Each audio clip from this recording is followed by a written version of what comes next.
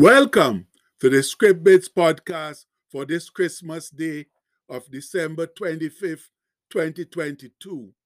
And we wish all our podcast listeners a Merry Christmas and a bright and sparkling New Year.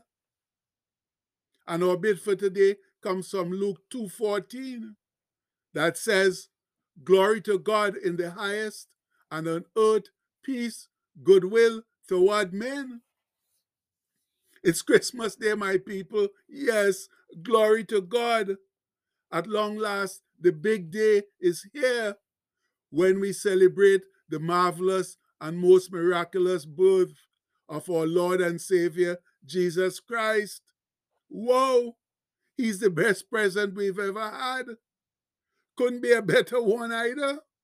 For he was born so that our sins could be paid for, so that we could have the option of salvation and eternal life. And for that, we give him much thanks and praise. This year, Christmas Day falls on a Sunday, and there's no better day to have all the pomp and pageantry than on the Lord's Day. So let's open up with a classic old hymn, one written by the renowned hymnist Charles Wesley, who lived between 1707 and 1788. It's a most appropriate song of praise and worship titled, "Hark the Herald Angels Sing." Now, some people sing it slow and dirge-like, but today we'll sing it in a lively, up-tempo beat, effectively showcasing the joy and gratitude we truly feel over the incarnate birth of our Emmanuel 2,000 years ago, and who is still going as strong as ever. In fact, he's stronger than when he lived on earth. Therefore, with voices of sacrificial praise, in sweet, heartfelt harmony, let's deliver up our song to heaven, singing, "Hark the herald angels sing, glory to the newborn King, peace on earth and mercy mild, God and sinners reconciled. Joyful all ye nations rise, join the triumph of the skies. With the angelic host proclaim, Christ is born in Bethlehem." And we come to the refrain that says, "Hark the herald angels sing, glory to the newborn King." And the next verse tells us, "Christ by highest heaven adored, Christ the everlasting Lord. Late in time, behold him come, offspring of the Virgin's womb. Veiled in flesh, the Godhead see. Hail the incarnate deity. Pleased with us in flesh to dwell, Jesus, our Emmanuel." And then we go through the chorus one more time there. Then come to this last verse. "Hail the heaven-born Prince of Peace. Hail the Son of Righteousness. Light and life to all he brings, risen with healing in his wings. Mile he lays his glory by, born that we no more may die, born to raise us from the earth, born to give us second birth." And then we go into the chorus, "Hark the herald angels sing, glory to the newborn King." And we do it one more time, "Hark the herald angels sing, glory to the newborn King." Yes, my people, we did that ever so well. It was a fantastic job of letting heaven know how grateful we are for Jesus. No doubt about it. And it's such a wonderful song with all kinds of scriptures intertwined. And I like this commentary on it that says, containing biblical phrases from Luke, John, and Paul, the text is a curious mixture of exclamation, exhortation, and theological reflection. The focus shifts rapidly from angels to us to nations. The text's strength may not lie so much in any orderly sequence of thought, but in its use of scripture to teach its theology? That teaching surely produces in us a childlike response of faith. We too can sing, "Glory to the newborn King." And is that ever the gospel truth? Now, let's look at some of those scripture verses that the song emphasizes now. It opens with Luke's telling of the Christmas night story, where an angel suddenly appeared to shepherds out in the fields, scaring them half to death, then telling them of the birth of Christ in the nearby town of Bethlehem. And while he was telling them the good news of the Savior's birth, the good book declares, and suddenly there was with the angel a multitude of the heavenly host, praising God and saying, "Glory to God in the highest, and on earth peace, goodwill toward men." And that comes from Luke 2:13 to 14. Yes, friends, that's where the herald angels sang.